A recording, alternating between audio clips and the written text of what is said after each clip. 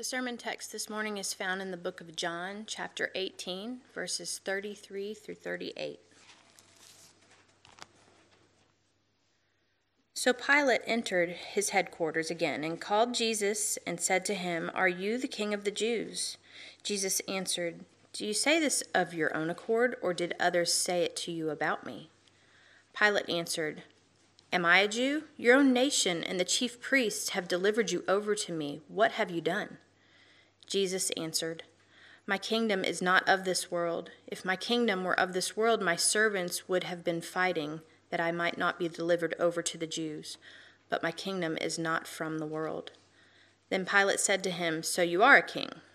Jesus answered, "You say that I am a king. For this purpose I was born, and for this purpose I have come into the world, to bear witness to the truth. Everyone who is of the truth listens to my voice." Pilate said to him, "What is truth?" So we find ourselves the day after Christmas. And there might be some of us in this room, I fear of this, but there might be some of us in this room that the moment Christmas, the sun starts setting on Christmas Day, we start taking down the tree, either putting it back in a box or go throw it out in the woods. And we stop singing "'Tis the Season," and we just kind of forget celebrating Christmas. If you are that individual in this room, I do feel for you. I'm concerned for you in many ways. You have some Grinch-like characteristics about you. But we're not going to be that way this morning because we are so close on the heels of Christmas, and we have been studying and preparing this Advent season of the coming of Christ. We've been preparing for him, and we've been talking about why did Jesus come? We talked about how he came to destroy the works of the devil, how he came to set the captives free, how he came to put death to death, and how he came to forgive sinners. And today we're going to look at one more reason for why he came. He came to bear witness to the truth. And we're going to see that he bore witness to the truth about his kingdom and his kingship. Now, what we're going to do is we'll walk through the text, this story, this conversation with Pilate and Jesus, and then we'll kind of park on the purpose of what it means when he says, "I bear witness to the truth." So we're hopping in right here in the Gospel of John towards the end of it, where Jesus has already been betrayed by Judas. He's been arrested. He's been brought before the religious leaders and the high priests and the leadership there, and they've been questioning him, and they're trying to find one charge to bring against Jesus, and the one charge they're trying to find is him committing blasphemy. They bring about false witnesses. They want him to basically be condemned to death because they fear him. They're jealous of him, and so they are blinded by the one who created them. He's right there before them, and they can't see it, and they're just determined to have him put to death. And so finally we see from the other gospel accounts that Jesus does answer them, and he says, "One day you will see the Son of Man coming on the clouds of glory," referencing Daniel 7 and inferring that, yes, I am the Son of Man. Yes, I am the King of Kings and God. And so at that point, they rip their clothes and they send him to Pilate. Now they send him to Pilate because they did not have the authority to actually execute him. And their religiosity becomes so far to where when they send him to Pilate, they don't actually enter into the premises with Jesus and Pilate in this conversation because that would defile them before the Passover. So they are very concerned about defiling their own laws and rules as they hand over the Messiah to Pilate. And so here we are in this conversation with Pilate and Jesus. And so it starts in John chapter 18, verse 33. It says, "So Pilate entered his headquarters again and called Jesus and said to him, 'Are you the king of the Jews?'" Now, Pilate, we should know, was given a difficult task. He's the leader over all of Judea. He had a special appointment by Caesar Tiberius to oversee this contentious area, and Pilate knew it was a challenging area to oversee because there was much unrest, and he actually ended up serving there for about 10 or 12 years. But Pilate did not do anything to help the tensions between the Jewish leadership and the Roman government who was occupying there. Pilate had a couple instances where he put up images of the Caesar. He had instances where he did some sacrilegious events that the first century historian Josephus tells us about that really frustrated and infuriated the Jews to where they had some protest and conflicts, and eventually Pilate backed down and removed some of those under the request of Tiberius. And so there was already, if you would imagine, the air is tense with a lot of concern over will there be a riot or insurrection. And Pilate didn't actually reside in Jerusalem. He's there at this time for the religious holiday to help oversee, as the crowd of Jews are coming in to celebrate the Passover, that no riot or insurrection would happen. So that's his focus. That's what he's trying to make sure would not happen. And we know that the Jewish leadership brings Jesus to Pilate because they cannot execute him. And he's claimed to be God, but they change the accusation and they bring him to Pilate and they're accusing him of being a king. So that's why Pilate asked him, "Are you the king of the Jews?" Now, you can imagine it'd be kind of a funny scene if you were one of the Roman guards in there. Here you are, one of the most powerful nations in the world, the most powerful nation in the world, and you're in the headquarters of the governor, and he has this man before him who was arrested the night before, been beaten, he's roughed up, he's not had any sleep, and he stands there as a prisoner, and Pilate's asking him, almost humorously, "Are you the king of the Jews?" Look at what Jesus says in verse 34. Jesus answered, "Do you say this of your own accord, or did others say it to you about me?" Notice the infinite wisdom of Christ in the way he responds to Pilate. Because Jesus, we know, is the King of Kings. He's the King of the Jews, and he's the King of the nations. He is the Son of God. That's what the Gospel of John is showing over and over again with his miracles and teachings. And so when Pilate asked him, "Are you the King of the Jews?" Jesus has a frank question to answer. He can't say no. He is truly the king. But if he says yes, then Pilate now has a charge and a reason to have him executed because he's an insurrectionist. He's going against Caesar. And Jesus is following God's plan perfectly. He knew that he would be the one who'd be lifted up, that he'd be handed over to Pilate, but Jesus is not going to give a reason to Pilate for him to be executed. So when Jesus says, "Do you say this of your own accord?" notice how our Lord switches the conversation from this grand, "What does Rome think of me as an insurrectionist?" but "Pilate, do you say this?" Our Lord switches from the one being interrogated to the one who is now interrogating Pilate. He asked Pilate personally, "What do you think, Pilate?" For see, Pilate, although he's representing Rome in this moment, he also is having a personal encounter with the Lord who made him. And he has to answer for himself, do you believe that he is a king or not? And you notice Pilate quickly backs away from the question. In 35, Pilate answered, "Am I a Jew? Your own nation and the chief priests have delivered you over to me. What have you done?" Pilate quickly backs away from this question and begins to show his Roman superiority. "Am I a Jew? Am I like you conquered people?" No, it's your own people who've handed you over with your religious squabble and fights over something. Just tell me, what have you done? You see the frustration and the separation that's happening. And Jesus answered in verse 36, "My kingdom is not of this world. If my kingdom were of this world, my servants would have been fighting, that I might not be delivered over to the Jews. But my kingdom is not from the world." So Jesus answers him saying, "My kingdom's not like your kingdom. Your kingdom's marked with war and violence and power. My kingdom is different.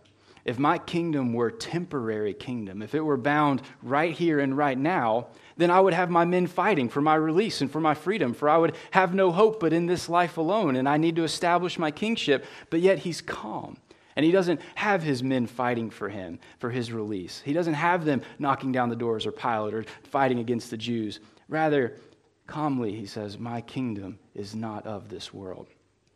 Now his response leads Pilate in verse 37 to ask him again. But when he asks him this time, notice he says, "Then Pilate said to him, 'So you are a king?'" He drops the king of the Jews. He's genuinely kind of interested. The text, we can kind of guess here. It seems like there's a little bit of a window where Pilate's circling back. He's confused by this man in front of him. He's perplexed by the way he's carrying himself and his own presence there. And he asks again, "So are you a king?" He's trying to find out. And Jesus answered, "You say that I am a king. For this purpose I was born, and for this purpose I have come into the world, to bear witness to the truth. Everyone who is of the truth listens to my voice." And then Pilate said to him, "What is truth?"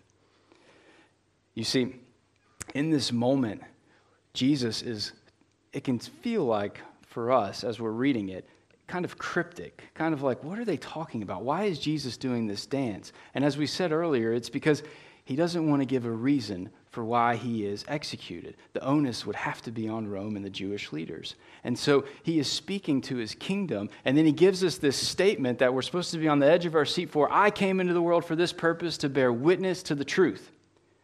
And then you can pause there for a moment and you can go, well, what does he mean, the truth? That's just kind of vague. That's kind of general, kind of ambiguous. What is he speaking to?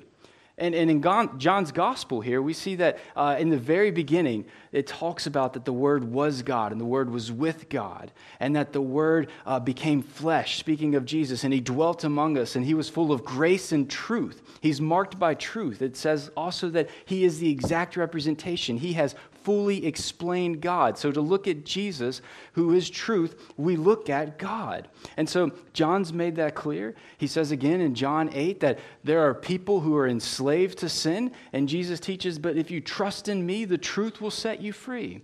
And then the verse that probably many of you are thinking about is in John chapter 14, where Jesus says, I am the way, the truth, and the life. Nobody can come to the Father except through me.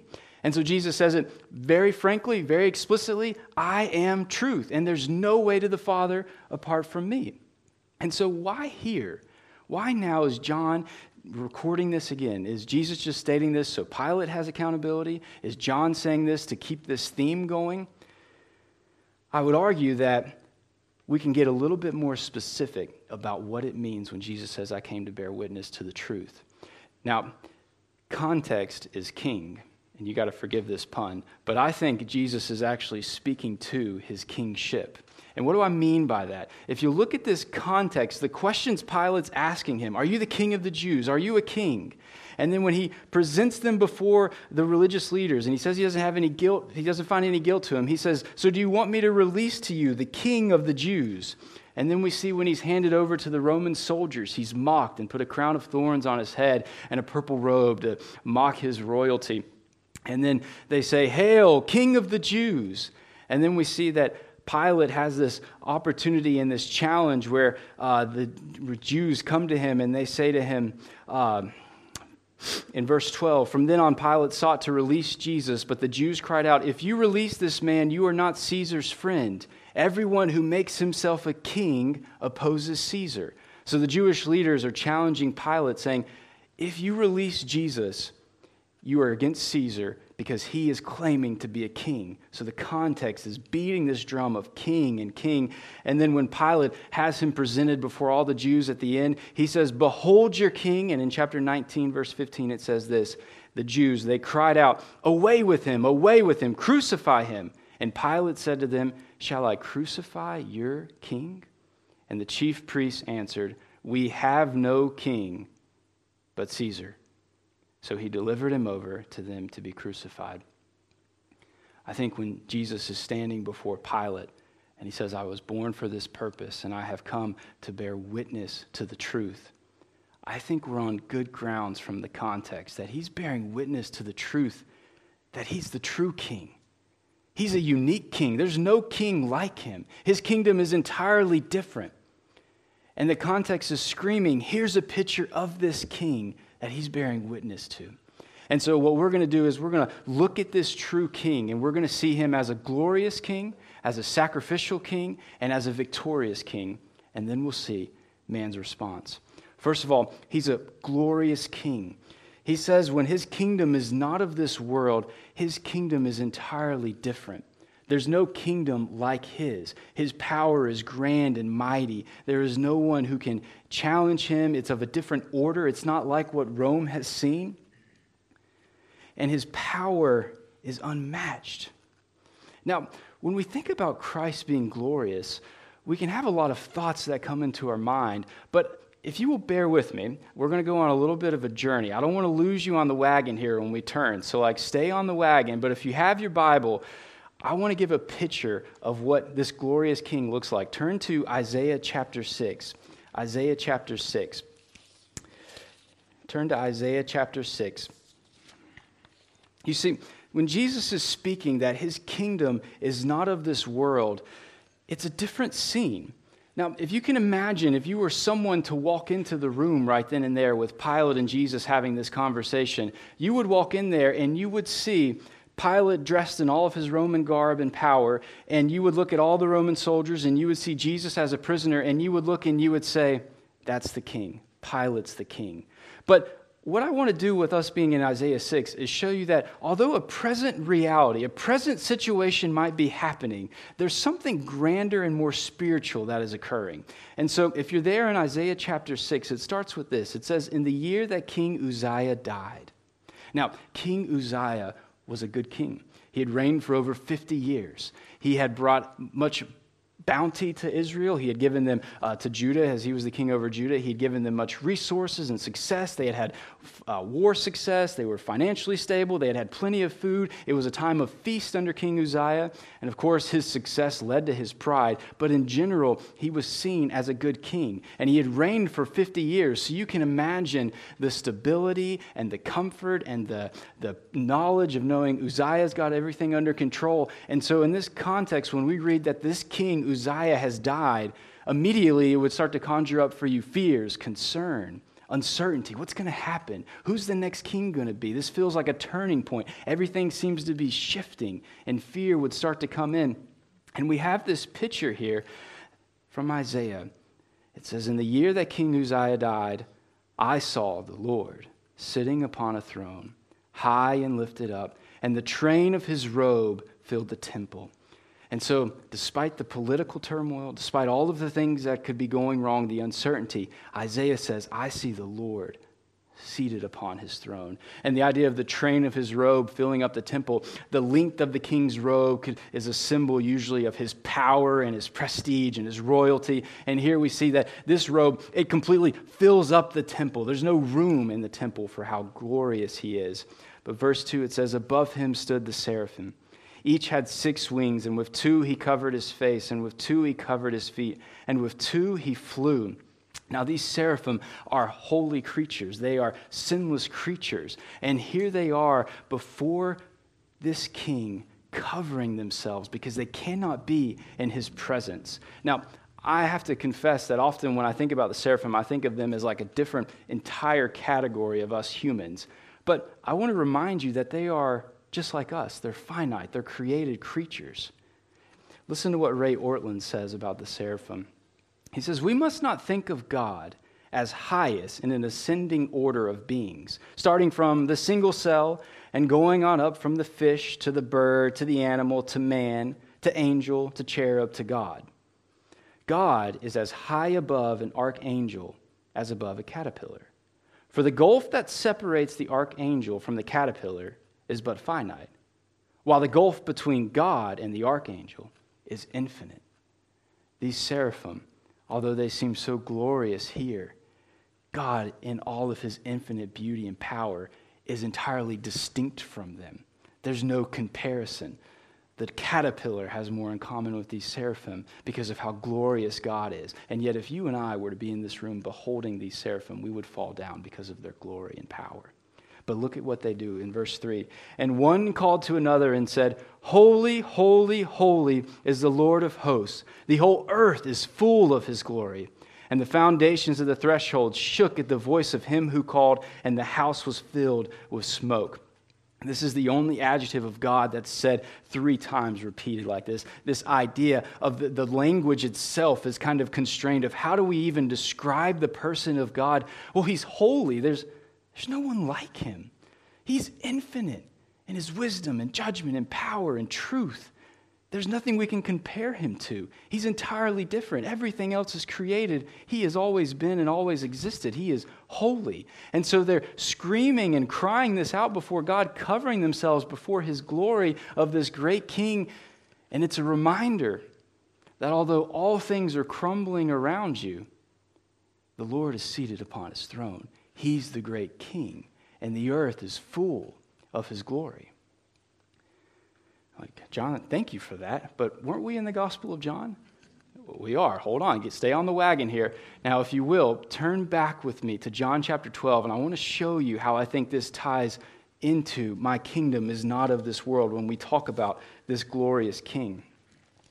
John chapter 12, and while you're flipping there, Jesus is just performed miracles and signs before the people, and they've rejected his miracles and signs, and they don't have a believing heart in him. And so in John chapter 12, verse 37, it says this: "Though he had done so many signs before them, they still did not believe in him, so that the words spoken by the prophet Isaiah might be fulfilled." And then John goes on to quote Isaiah 53, and then he also, in verse 40, quotes Isaiah 6, and he says this: "He has blinded their eyes and hardened their heart, lest they see with their eyes and understand with their heart and turn, and I would heal them." So John is saying Isaiah wrote about these things, talking about the hardness of heart of the people. They won't believe in this messenger. They won't believe in him. And then look at what he says in verse 41. "Isaiah said these things because he saw his glory and spoke of him." Who's the him? It's Jesus. Isaiah said these things because he saw his glory and spoke of him. Nevertheless, many even of the authorities believed in him, reminding us Jesus was seen by Isaiah. His glory and his power was beheld by Isaiah, and Isaiah wrote of him. And it's very clear that Isaiah 6 being referenced right there, and then tying to this, that when we are to go back and look at Isaiah chapter 6, we are to see that this great king seated upon the throne, this glorious king, is none other than Christ himself in all of his majesty. And Isaiah saw this. And so the readers of John, you can't forget this monumental statement that Isaiah saw him and wrote of his glory. And so when we get to this scene now with Pilate and Jesus interacting, and when Jesus says, "My kingdom is not of this world," you are to bring into your mind's eye that he is the glorious king. There is no kingdom like his. That although the physical circumstance would look like Pilate has all of the power and control, Jesus is the true king. There is a deeper spiritual picture going on here. He's the one who has everything in control. He's the one who the seraphim cry out, "Holy, holy, holy is the Lord God." And so although this physical circumstance in reality may seem difficult and may seem like there is no hope, Jesus reminds us, "My kingdom is not of this world." Do you believe that? But he's not only this glorious king that's different from any other king, he's a sacrificial king. He has this heavenly scene where all of the angels are worshiping him, but he doesn't stay there. Not because we are great and lovable and awesome, but in all of his kindness, the Good Shepherd leaves the heavenly realm and he adds humanity to his divinity, and he comes and he dwells among us. And he comes to purchase and die for his sheep. This great king, this glorious king, will be flogged by the Romans. He'll be mocked by them. He'll be spit upon by them. He'll be jeered at by the Jewish leaders. He will be a man acquainted with grief. His sorrows will be no end. He will be pierced for our transgressions. He will be punished for our sins. The iniquity that we all have done will be laid upon him. There is no king like him in his glory, and yet he comes to be a sacrificial king. He comes to bear the wrath of God. He will ultimately bear all of that on the cross. And God will forsake him and be displeased with him as he bears our sin, so that we get all of his righteousness, those of us who trust in him. He's not a king who just stays high and lifted up, but rather he's a king who comes and dwells among us and dies for us who trust in him, for his sheep. What a good king we have. My kingdom is not of this world. But he's not only a glorious and sacrificial king, he's a victorious king. Other kings may promise everlasting kingdoms, but they're men and they die. This king is the king who's victorious. He kept his word and he faithfully walked it out, and he fulfilled all of God's righteous requirements. He fulfilled all of his promises. He never strayed. He never was wayward. He never had anyone in doubt, because this king was a perfect, victorious king. You see, throughout the Bible, we have this tension of two types of kingdoms. We have the kingdom of Satan, which is marked by a kingdom of darkness and lies. Even Jesus says so himself in John 8, that Satan is the father of lies. And he tells the religious leaders that you're acting like your father. You're doing the very desires of your father. walking in darkness and in lies and deception, the deception of idolatry, as Levi prayed. And so Jesus is saying, I am the victorious King who has come to bear witness to this truth, that if you trust in me, there is life, because he was obedient even to the point of death. And that's why we sing, no grave could ever restrain him. He was the Son of Man who was lifted up, and then he was raised from the dead to conquer death forever. He destroyed the works of the devil. He set the captives free, and he put death to death with his work on the cross. And so when we behold this victorious King, we see a king whose kingdom is not like this world. What does that engender in you? Does it bring worship? Does it help you when you think about this Christmas season and all the challenges that can come from Christmas? It could be a joyous time for many of us, but it could also be a hard time. It might be a Christmas without a loved one. It might be a Christmas with a difficult marriage or work issues or family issues, or just the pressures of life feel overwhelming.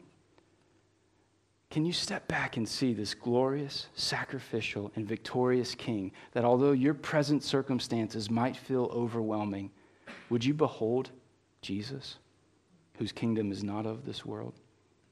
You see, one of the responses is Jesus says in verse 37, everyone who is of the truth listens to my voice. He has a people who know him. They're people marked of the truth. They're not of Satan's line, and they don't walk in lies, but they've been redeemed from the kingdom of darkness, and they now walk with this kingdom of light and truth. And to know his voice, to be people of the truth, they have to have a personal relationship with him. They actually have to know the King, to know what his voice sounds like, to be in relationship with him. Jesus speaks about this, that my sheep know my voice and I know them. Is that a marker of you? Do you know this King? Do you know his voice? Do you so walk with him in the word and prayer and in fellowship with believers that you know when you're walking down a wrong path, when you're walking in sin and deception? Do you know his voice? Because the sheep also listen to his voice, and sometimes his voice may command us to do things we don't enjoy, that have a cost to him. But we're called to obedience. The sheep listen and they follow. So the first response is those who are of the truth hear his voice and they follow him. They respond. But then we have another response where Pilate said to him, what is truth? This massive question that he then presumably walks away on. Now, one of the pictures we see here in Pilate is, I think, one of a pragmatic approach to truth. I think Pilate genuinely believed Jesus wasn't guilty of what he's being accused of. And he says it 3 times. I find no guilt in him. I find no guilt in him. He's trying every way to not have Jesus punished. And when he asks what is truth, he sees before him a man that he doesn't find guilty. But yet, pragmatically, he cannot have him released, because then there would be a riot and Pilate would lose his jurisdiction, his power. And so he cannot have this riot and insurrection happen. He cannot have the Jewish leaders going against him. And so he abates the crowd. He pragmatically approaches truth with, I do think he is not guilty, but I'm going to go ahead and have him executed and wash my hands of it. I'm going to pragmatically do what's best. For many of us, that might be the marker of how we encounter the Christian faith. I want to engage with Christ. I believe this truth, but yet it would cost me too much to be obedient to him. It would cost me too much to follow him. My lifestyle, everything about the world I live in would have to change. Pragmatically, it just wouldn't work to be a Christian right now in this stage of life. I mean, who is actually a Christian in the 21st century America? That's kind of a lame trend to be a part of. Just, it would alter my friend groups, my social media accounts. Pragmatically, it wouldn't work. But I think there's also another response, not just pragmatic, but there's one of being a skeptic. Or the theme of the day is what we would call relativism. And you've seen relativism play out in our current cultural moment where it's, well, that's your truth, but this is my truth. Where truth itself has no absolute truth. There's nothing bound. There's nothing objective. Everything about truth is tied to the individual. And so whatever you believe, when you make yourself king and do what's right in your sight, that's what's true and good. You can define truth however you want it to be. And it's a fun way to live out life. You get to kind of choose, and if someone's going against you, you can just kind of disregard them and say, well, that's your truth and this is my truth. And maybe you've had that conversation before. But we run into a problem when the two subjective truths are colliding, right? So for instance, if you have kids, if child 1 says, this is my truth, and child 2 says, no, this is my truth, and they're arguing with each other, well, the only way it's going to get fixed is one of them tackles each other, or they fight, or someone has to step in, right? And that's where the parent steps in. The objective truth has to come in. And the parent can either be the majority opinion of the day, whatever the culture says, whatever most people think. Well, that's what truth is. That's what the parent will say there, and that's where it's guided. Or maybe the objective truth of the day will be government, is the parent that steps in and says, well, that's your truth and that's your truth. Well, I'm going to go with child 1, not child 2 on this issue. The government is the ultimate holder of truth, or whatever the community may say. Is that sustainable? Because at that point, truth can be defined different ways. What is good and bad? Marriage can be defined different ways. What is life in the womb? Is pornography bad or good? Is this type of action good or bad? Truth is all subjective. And if the government or a community or majority opinion decide it, then once they go with that, who are you to question it? And at the end of the day, this relativism, this response of what is truth, it doesn't even really exist. It's all bound to the individual. It leads to chaos, and it leads to a collision of a bunch of sinners who are trying to exalt themselves and make themselves out to be God. What is truth?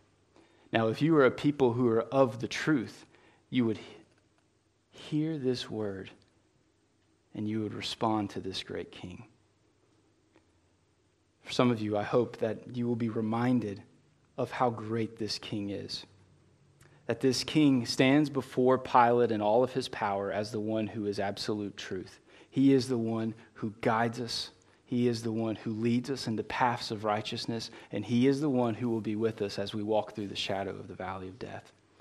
And so my encouragement to you as you reflect upon this last year and getting ready for next year, that although life may be much different today than it was even a year ago, that you would behold your King and trust in him. And so take a moment and let's reflect on these things, and then I'll pray for us.